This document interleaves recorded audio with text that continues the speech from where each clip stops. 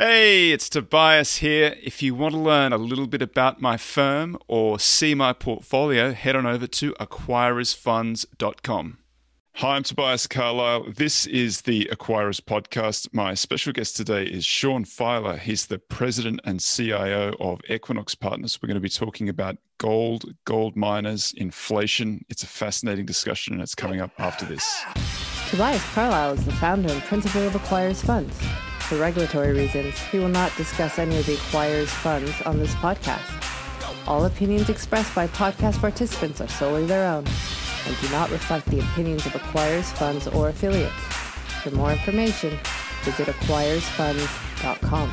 Gold had this phenomenal run to 2011, and it was sort of a moribund for a long period of time after that. And then in August last year, it sort of ran up, maybe got its nose a little bit ahead of where it had been in 2011. It seems to have pulled back again, but it sort of surprised me a little bit, given how much money printing we've had in this decade, that it didn't turn up more in gold. Do you have any thoughts on just the underlying gold price? Well, unfortunately, it surprised you and me both. So it's been a long 9 months for investors in the gold and silver mining space, because we've had, from a monetary policy, fiscal policy perspective, more radical policy, easier policy, more inflation, all combined with a rebound in the economy in a way that you would have thought would have been very good for gold and silver mining stocks. And you had the index really peak into summer of last year, and then, many months of sideways to down. And then this year, through the end of March 30th at its intraday lows, the GDXJ, so the big junior gold mining index, was down 20+% for the year. And so, we've been fielding exactly that same question from our clients: is how is it that this is negative for gold and very negative for gold and silver mining companies? And, I think it's reflective of there still being a pretty dominant bear market mentality in the space. It is contrarian. It is still unloved. It's unpopular. And you have a number of the companies, even some of the large intermediate companies, trading at big discounts to their NAV at anywhere near today's metal prices. I have quite a few gold miners in my screen, and I ask myself all the time, why would I go and buy a gold miner when I could buy the underlying directly and sort of take out that operational risk? So I guess that's the fundamental question. Why invest in the miners rather than the commodity itself? It's a good question. I think some of the reasons that people want to own gold, they want to own gold for its safety, its store value. A lot of those reasons then come into conflict with some of the jurisdictional, political, operating, geological, et cetera, many of them idiosyncratic risks, but risks that you have in a particular gold or silver mining company. And so it's not logical to people to make that step after the metal to the companies. The argument to do it is that you can buy a gold and silver mining company or gold company, in this example, for $200 an ounce for a highly economic ounce in the ground. Whereas if you go buy that, today you're paying over $1,800 an ounce. So you can get a lot more leverage, and you can buy those ounces at very large discounts to their intrinsic value, even after all of the costs and the discounting back of those free cash flows that are associated with actually taking them out of the ground. So that's the argument for doing it in the form of a mine. Do you, when you're sort of putting together a portfolio, do you favor established miners that are already extracting gold from the ground, or do you include juniors who are exploring a prospect? So we own both. So we don't own companies, sticking holes in the ground looking for gold. That's generally a difficult, low probability business. But the economics of a a known high grade discovery, the business risk associated with exploiting that asset as compared to the business risk associated with actually operating a marginal mine are often the less risky asset is the one that's undeveloped in the case of that example, if it's actually a much higher grade ore body, a lower cost ore body. So the risk doesn't run neatly from exploration to production. It's kind of more varied depending upon everything from jurisdiction to grade to the nature of the ore body. Well, can you talk through perhaps how you find an opportunity, how you go about proving it up in the sense of just, looking at the company, looking at the management, and validating those ideas? Well, it's a lot of legwork. So you need to be competent in terms of your assessment of the technical merits of the underlying assets, and so you need to know, are they viable? Are they sustainable? Is there a technical flaw in the mine? And this is something that you face with the undeveloped, not the developed mines. But if you have a company and you have a market cap and you have a strategy of exploiting an asset, but then you find out that there's a fatal flaw, either it's the metallurgy or the geometry of the ore body or whatever it is, it's not typical that management would come out and just raise their hand and say, oops, sorry, our company's worth nothing. We're moving on. Instead, you tend to, they want to buy another asset, they want to do something else or work around the problem that they fully understand, but the outsiders don't fully understand. And so I think there's a real necessity to do a lot of due diligence from a technical perspective. I think where we've really differentiated ourselves has been the due diligence from a governance perspective. And so you have in the space a real agency issue between the insiders and the shareholders. You often have insiders who own very little stock, maybe who are too cynical about the company they're managing or governing or the industry they're in more generally. I think part of that comes from the cyclical nature of the business. Part of that comes from the long bear market we're in. And often their motivation is to make the company bigger and then pay themselves more rather than to actually build intrinsic value on a per share basis. And those two things aren't often in direct conflict with one another, but they're certainly in tension with one another. And so making sure that the board, as much as the C-suite, are very aligned with shareholders in terms of their interest is, for us, is a top priority, because it's a challenging enough business when that partnership is well structured. And if that partnership is not well structured, I think over time you're just very poorly positioned to actually generate good returns in the space. Are you only looking at public miners, or do you enter into some private partnerships? No, only public. And the non-negotiated price of these miners today and offer in the stock market is, in many cases, really fantastic. I think it's much better than what you would find in any kind of negotiated transaction, because it can be irrational, it can be idiosyncratic, it can be, and it reflects where we are in the market for these securities, where you're still down 2/3 over the last decade. And this is not any particular stock. This is in the gold and silver junior mining indices. So there's been a lot of money lost, and not a lot of analytical resources are being dedicated today to the space in a way that would make the pricing of the securities efficient. I wonder if one of the problems is in that 2007, 8, 9 crash, because it had been a commodity sort of super cycle before that point.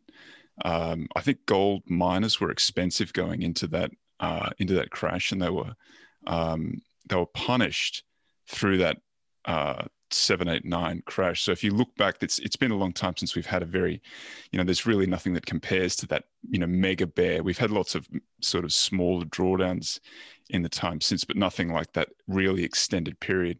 And so if you're looking at how could I hedge my portfolio, and you look at the performance of gold miners through that period, you might think, well, that didn't provide a very good hedge. If anything, it just added a little bit more weight to the portfolio and sunk it like a Spanish galleon,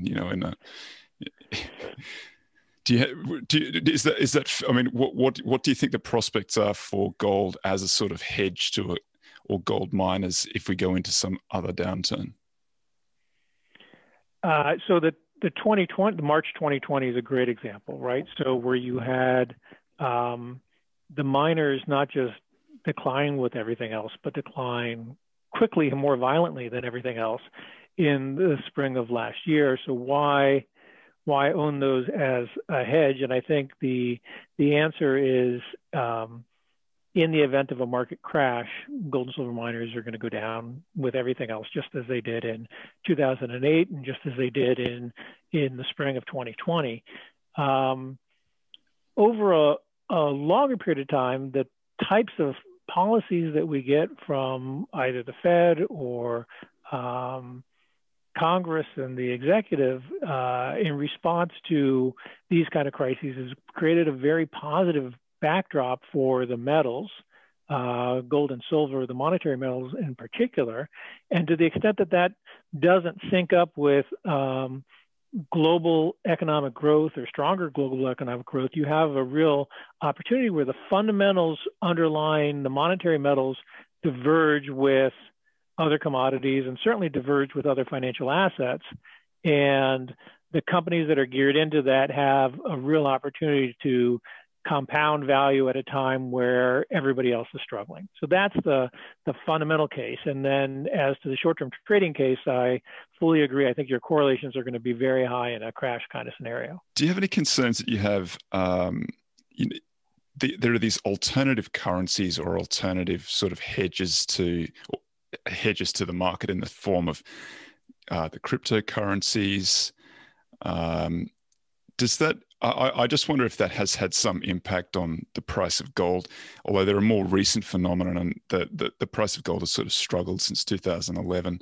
But do you think that has any, as an alternative to gold, or younger folks perhaps looking at Bitcoin or some of the cryptos, does that affect the behavior of gold going forward? I think so. I think certainly in the last year, I think it's obviously been a factor. I don't so much see gold investors selling gold or silver mining stocks to buy Bitcoin or other cryptocurrencies. But I have to imagine there's a population of investors that would otherwise have invested or pay more attention that aren't, because they're doing so well with crypto. If you look back over the last couple of years, which has been a bull market both in gold and silver mining stocks, and certainly a bull market in silver, you've seen net investor inflows into the metals. If you look at the ETFs as a proxy for flows. And so you've seen pretty good demand in what is, in the case of gold, is a pretty large market. So it's a $15 trillion market in the aggregate. But over those same 2 years, you've seen net outflows cumulatively from gold and silver mining companies. And so while there is, I think, demonstrably growing investor interest and investment in gold and silver, the metal, the miners themselves have been, they've performed over the last couple of years, but nothing in relationship to what they should have done given the move in the metals. And so I think that's still the big investment opportunity today. I wonder if that's a function of, you talked before about the step from owning the physical gold to then owning a miner, which is sort of the folks who like the physical gold are concerned about the counterparty risks, say in an ETF or something like that. And certainly you've got counterparty risk in the company, but then with the introduction of something like GLD or Fizz or something like that, there was a way for, if you were interested in the tradable version of it, the financial version of gold, you could express that pretty easily by buying the ETF, and then you don't have the counterparty risk of, or you don't have the operational risks. So does that? What do you think about that? Yeah, and it's easier, right? So Yeah. now you don't have to know the required amount of knowledge you need about West African or Latin American politics is zero, right? Because and who wants to do all of that? And last year, you couldn't really get on a plane. Do you have the expertise to do the mine site visits, to even know the assets? Do you know the people? I think the industry has a unfortunately well-deserved reputation for having some governance issues, and are you well positioned to work through all of those? And the case in a response of most investors is no. But I think again, that's also from our perspective, that's the opportunity, right? So here you have a sector where you have these, really the stars are aligning in terms of the underlying fundamentals, and the valuations are, eye-popping. So instead of paying multiples to NAV or even a premium to NAV, you have, well-run companies trading at, $5-10 billion companies trading at 25% discounts to NAV at current spot prices and a 5% discount rate. And if you go to the, billion or to $500 million market cap, you've got companies trading at half of NAV using those same metrics. And that's just an enormous amount of value and value creation potential that the stock market is expressing a lot of indifference to today. Yeah, I tend to agree with you. I prefer higher quality companies, and so when they come into my screen, they tend to be they're all pretty good earners. They've got religion when it comes to capital allocation for the most part, which is one of the concerns. So I think there's some very interesting prospects around at the moment. Do you want to talk about individual names? Are you comfortable doing that? Yeah, I mean, so one I think that's is one of the easiest ones to talk about is Endeavor. So this is a $5 billion market cap. It has a long time controlling shareholder of Naguib Suarez that has solved a lot of the agency issues that you typically see even in the intermediate mining space in gold and silver mining. He's a high teens owner of the company. They have a demonstrated track record of building an enormous amount of value in West Africa with on time, on budget, high performing gold mines. And then last year they did two really impressive deals. One in the crisis last spring when everybody else was paralyzed. They bought Semifo, picked up two high quality assets, and then another at the end of last year. Both great deals, and the stock traded sideways and then down towards the end of last year. And so despite the size, it's the 10th largest gold miner in the world. The market was just radically indifferent to their technical expertise, their ability to consummate transactions in a timely manner at attractive prices when their peers were paralyzed. The governance boxes they've checked, you kind of go through the list. And this is a company that is in many ways, playing out the Randgold playbook, right? Which, obviously created enough value for Bristow to merge with Barrick and become CEO. And so, it's just surprising that exists today. But it does. And that's a company that trades at a 25% discount to NAV. Speaking of Barrick, you must have cheered when Berkshire put on the little position in Barrick, even though it seemed to be very short-lived. Do you have any kind of view what happened there? I don't know. Warren Buffett has spent his whole career criticizing gold, and so it's was likely one of the boys, right? It was likely Ted or It's Todd. Not that surprising. The real irony there is his father, as a congressman, had written some of the very best pieces ever on gold. And I think Warren Buffett, his description of gold as antisocial is really interesting, in that it in some ways goes to the heart of what gold is and why it's a monetary metal, is that because it's not controlled by any one government and it's not in any one geography, and because it has this liquidity and scale, the gold price and gold's monetary function is a market phenomenon rather than the result of a committee meeting. And I could understand why, Buffett and people of his kind of political persuasion would just see that as antisocial in some way. I given what's happening to government spending today, I just think the idea that you wouldn't want a monetary metal, you wouldn't want money that's independent from government, just seems to be a non-starter. If there was ever a time when you needed it, 2021 seems to be that time. So he's talked about it on occasion, though. He said, I forget the year, but in the 70s or the 80s, he said that he pointed out that for all of the work and effort that they had put in over a period of, say, 10 or so years, the Berkshire share price had only just kept up with the gold price through that period. So he must be cognizant of the fact that it does have these periods where it runs very strongly. But I sort of shake my head at it a little bit, because it looks to me like all of the conditions are there for gold to have a very good run, but for some reason it seems to have not had it, and it's one of the more perplexing things out there. And it could just be, value investing has not had a very good run.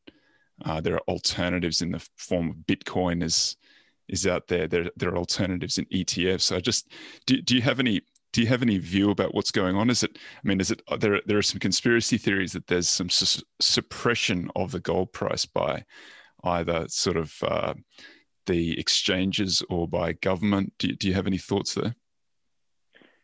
A couple of things. One would be some of the very largest institutional investors in the world, namely central banks, have been the principal acquirers of gold over the last decade. And that is in sharp contrast to the way they'd behaved prior to 2008. Publicly, do they want to talk about why they're acquiring gold?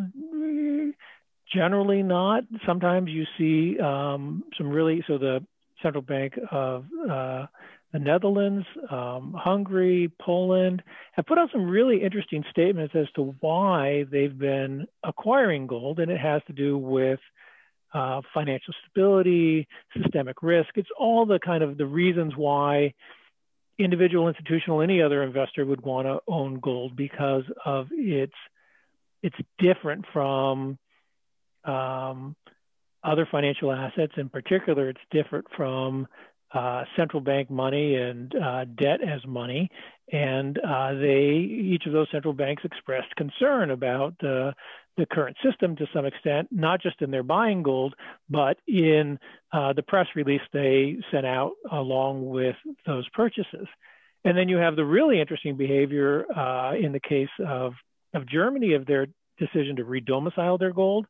So not just we're owning gold, but the idea that the gold we own, we want it to actually physically be located in the country which we govern, or in which we're the central banker of, which is interesting. And again, I think it reflects a very rational concern about the financial excesses and excesses of debt that we have in the system today, and the idea that the path we're on is in some way unsustainable. If you look at most of the other central banks, especially those that haven't been acquirers of gold over the last decade, they tend to never talk about it. And to the extent they do talk about it, they'll say something similar to what Greenspan said in the late 90s, which is, if it goes up, we'll lease more and we'll make sure that there's not a disruption in the market. So it's pretty clear that they're not gold friendly or not eager to see their monetary monopolies eroded in any way by gold. So I don't think there's nothing, I don't think particularly surprising there in terms of how central banks and governments have behaved. I will say that the rewriting the amendments to some of the silver ETFs this last spring was really surprising. And the idea that anybody would invest in an ETF that highlighted the risk of the underlying metal that they're buying as an ETF going up as a potential problem, I think speaks some to some of the maybe institutional tensions that exist in that market. Silver is obviously very different just because it's a metal that's consumed and the supplies are much scarcer and it will be much more volatile. But I thought those amendments, especially the amendment to the Aberdeen ETF prospectus, was surprising. What was surprisingly honest? what was the amendment? And I don't have it in front of me, so it's not verbatim. Just in rough terms. Something to the extent that if, in fact, we continue to get inflows into the fund and we were to continue to use those inflows to purchase physical silver, this may result in a much higher silver price and may create disruptions in the market.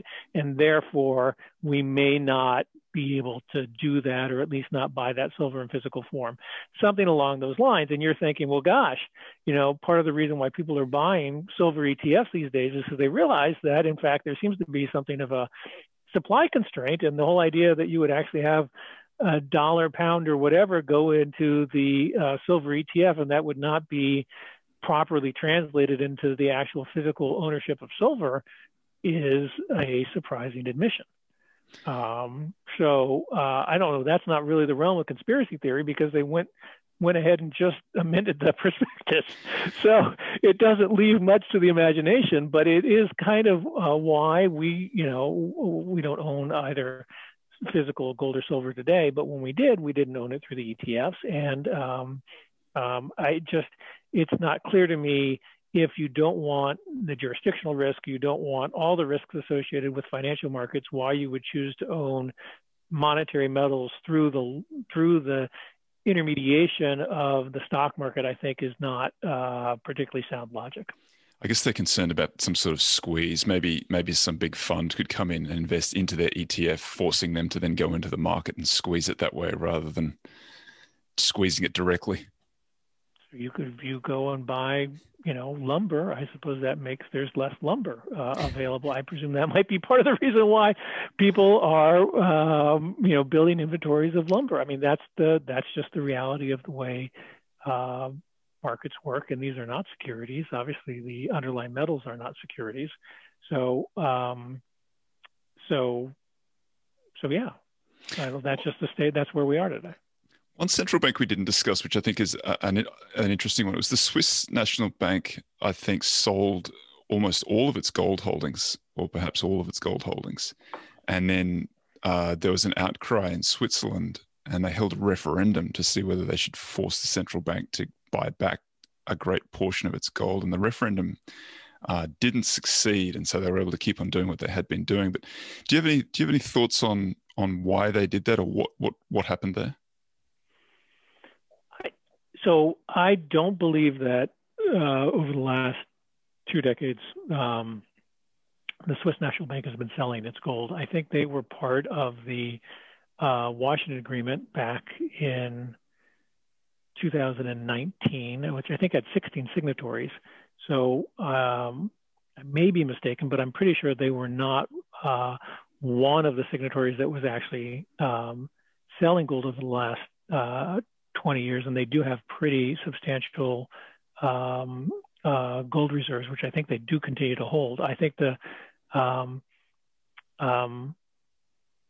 last central bank to really aggressively sell gold was Great Britain back under Gordon Brown. This was in the late 90s, and they engineered a series of auctions that cost the government and the British people billions of dollars because of the very low price that they were able to achieve as part of those sales.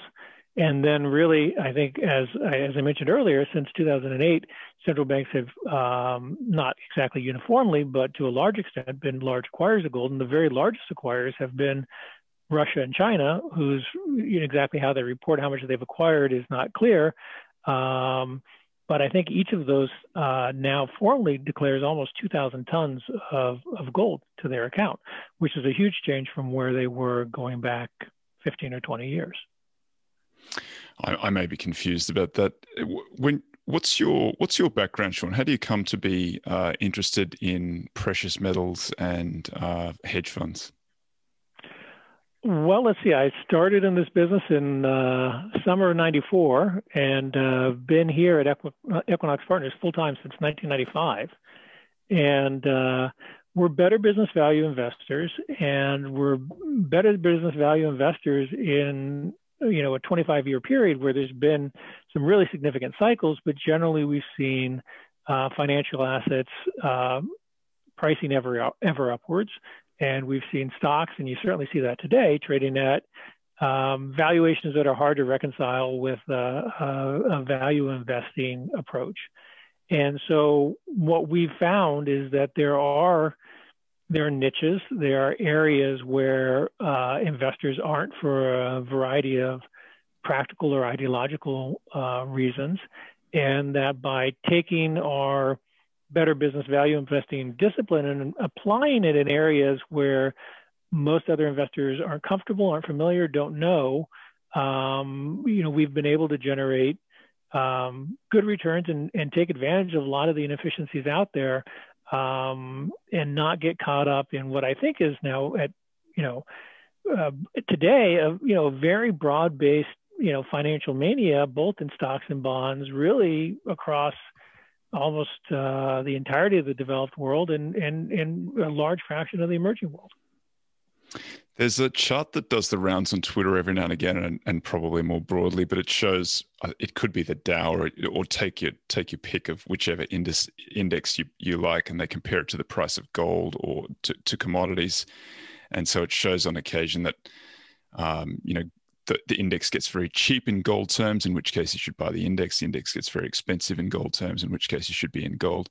Every time somebody posts that, somebody else points out that that's a chart crime. I've never been able to figure out what's exactly wrong with that chart, but do you have any view on the usefulness of an approach like that? Well, I think it's very useful. So, when you look at that, the version of that chart that I most frequently see, when the Dow and an ounce of gold trade pretty similar to one another, that tends to be, where gold is topping out and financial assets are bottoming. And, right now we're at the very opposite extreme.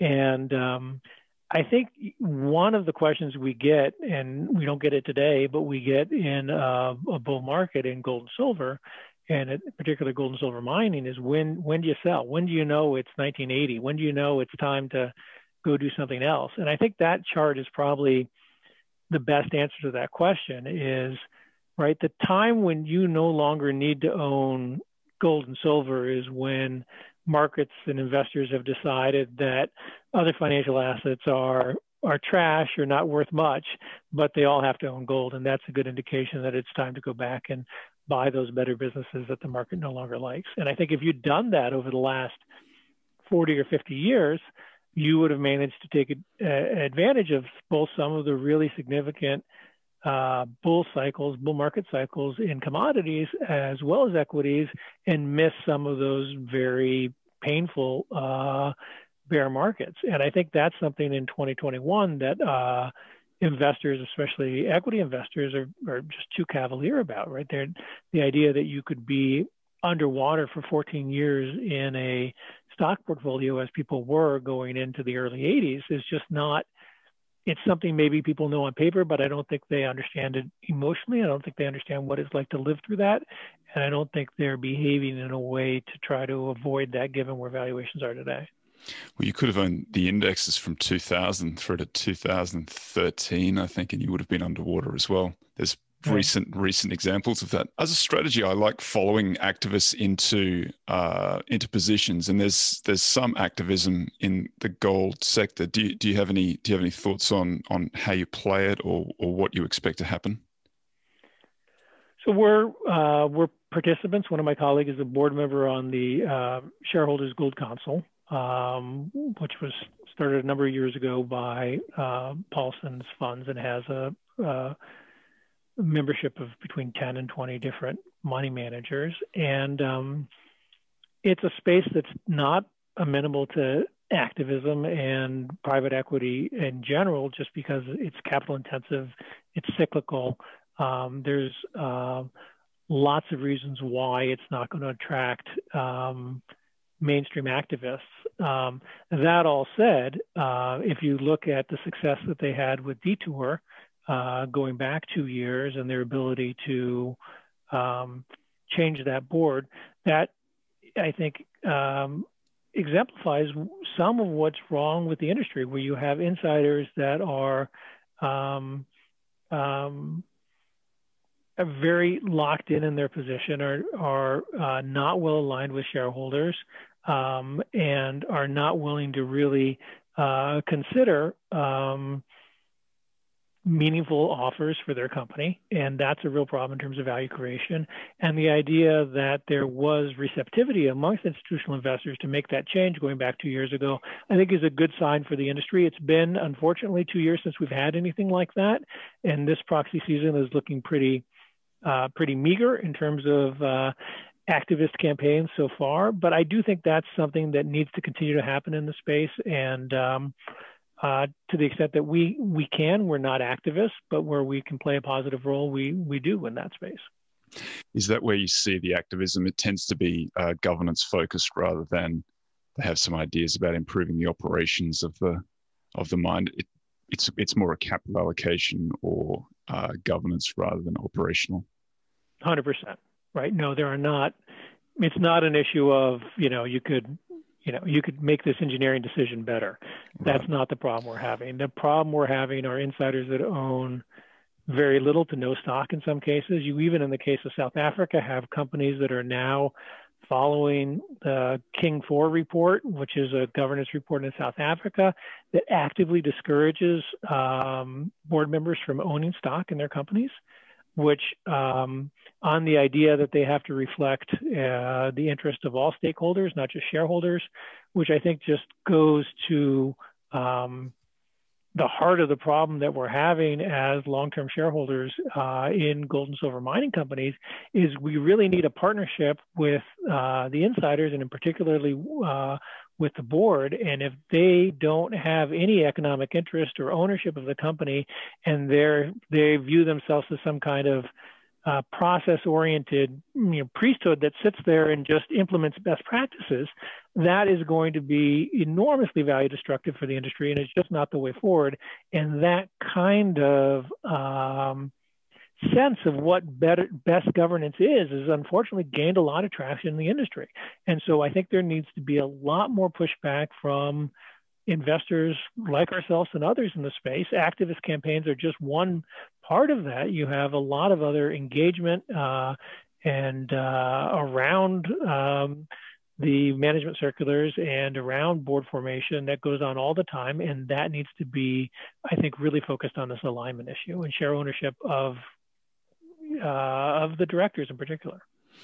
You touched on it a little bit there, but you do have some unusual geopolitical risk with gold mining, because the gold mines tend to be in areas that may have some political instability, some strife. How do you handle that as an investor in these regions? I think it helps a lot to, have been active and be familiar with these jurisdictions over time and get a sense in terms of what the range of debate in the countries in which you're active are. I don't think mining investors generally are expecting the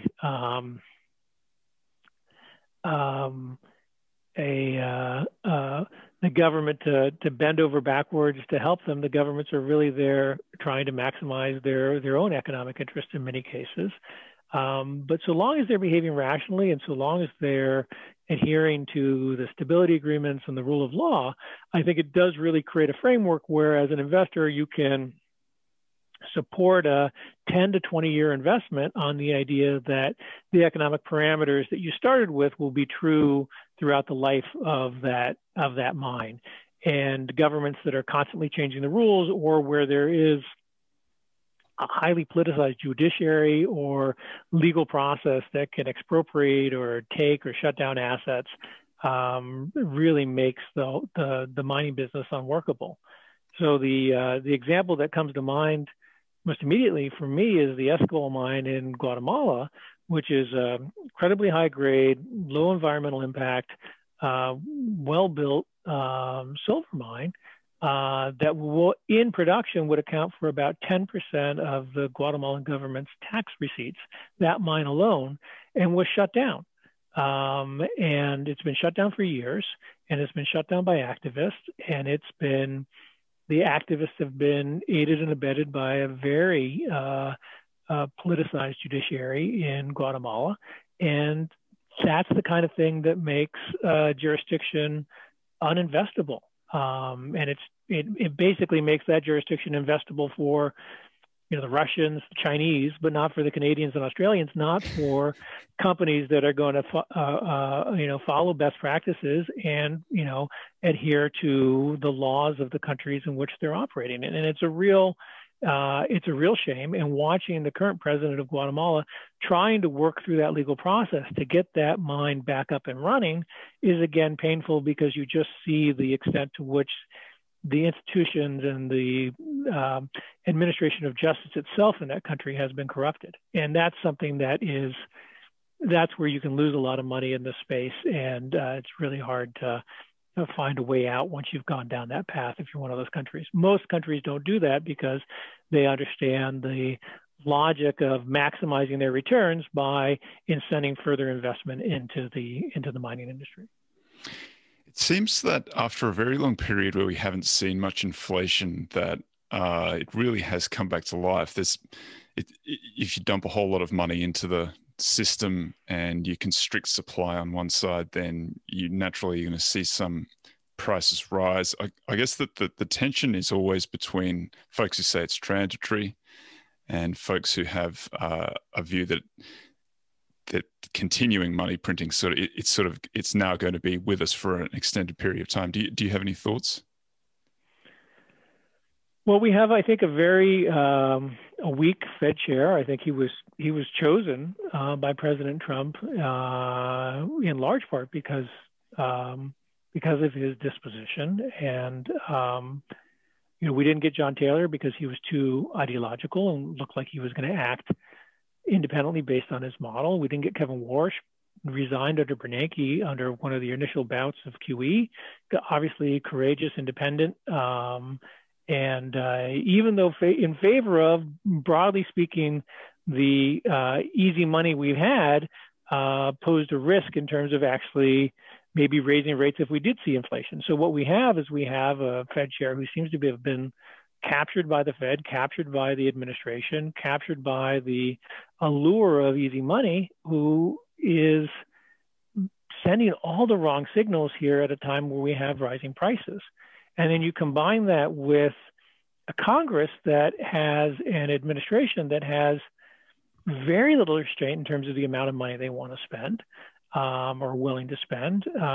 Republicans are rhetorically for smaller government. In practice, that just hasn't been true. Certainly wasn't true under Trump. And it doesn't look like there's much possibility of any real fiscal constraint coming out of DC. And then you layer on top of that the economic rebound we're seeing today, the actual rates of inflation now year over year that we're seeing, and then the likelihood of a new Fed chair that we'll hear about later this year, voted on next year, that I think could be much more political and radical than even we have in Powell. And so the setup seems horrible. I don't know if we're quite to the level of the early 70s and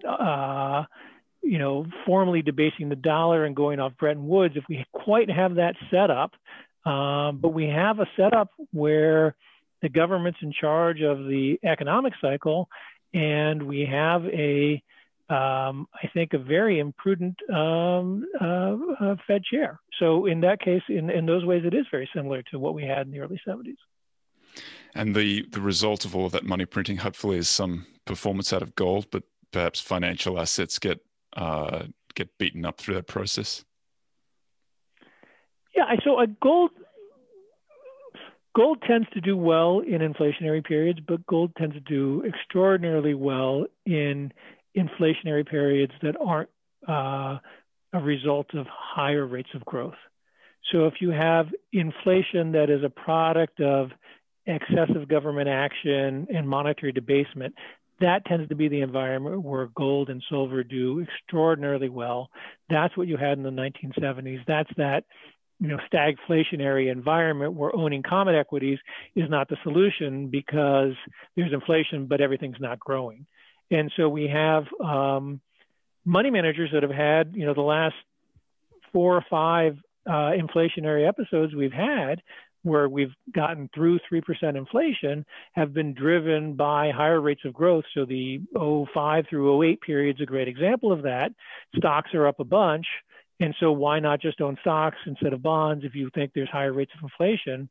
But that's just not the kind of inflation that we're seeing today. We're not seeing inflation that's driven by strong fundamental growth. We're seeing inflation that's driven by excessive government action and excessively easy monetary policy. And that is not a good recipe for common stocks. It's a good recipe for gold and silver mining. Well, we're coming up on time. If folks want to get in contact with you or follow along with what you're doing, how do you suggest that they do that? They can email me at sfieler@equinoxpartners.com. And there's if you go to Equinox Partners and search it, you can find our contact details on the internet. Sean Fieler, Equinox Partners, thank you very much for your time. Thank you.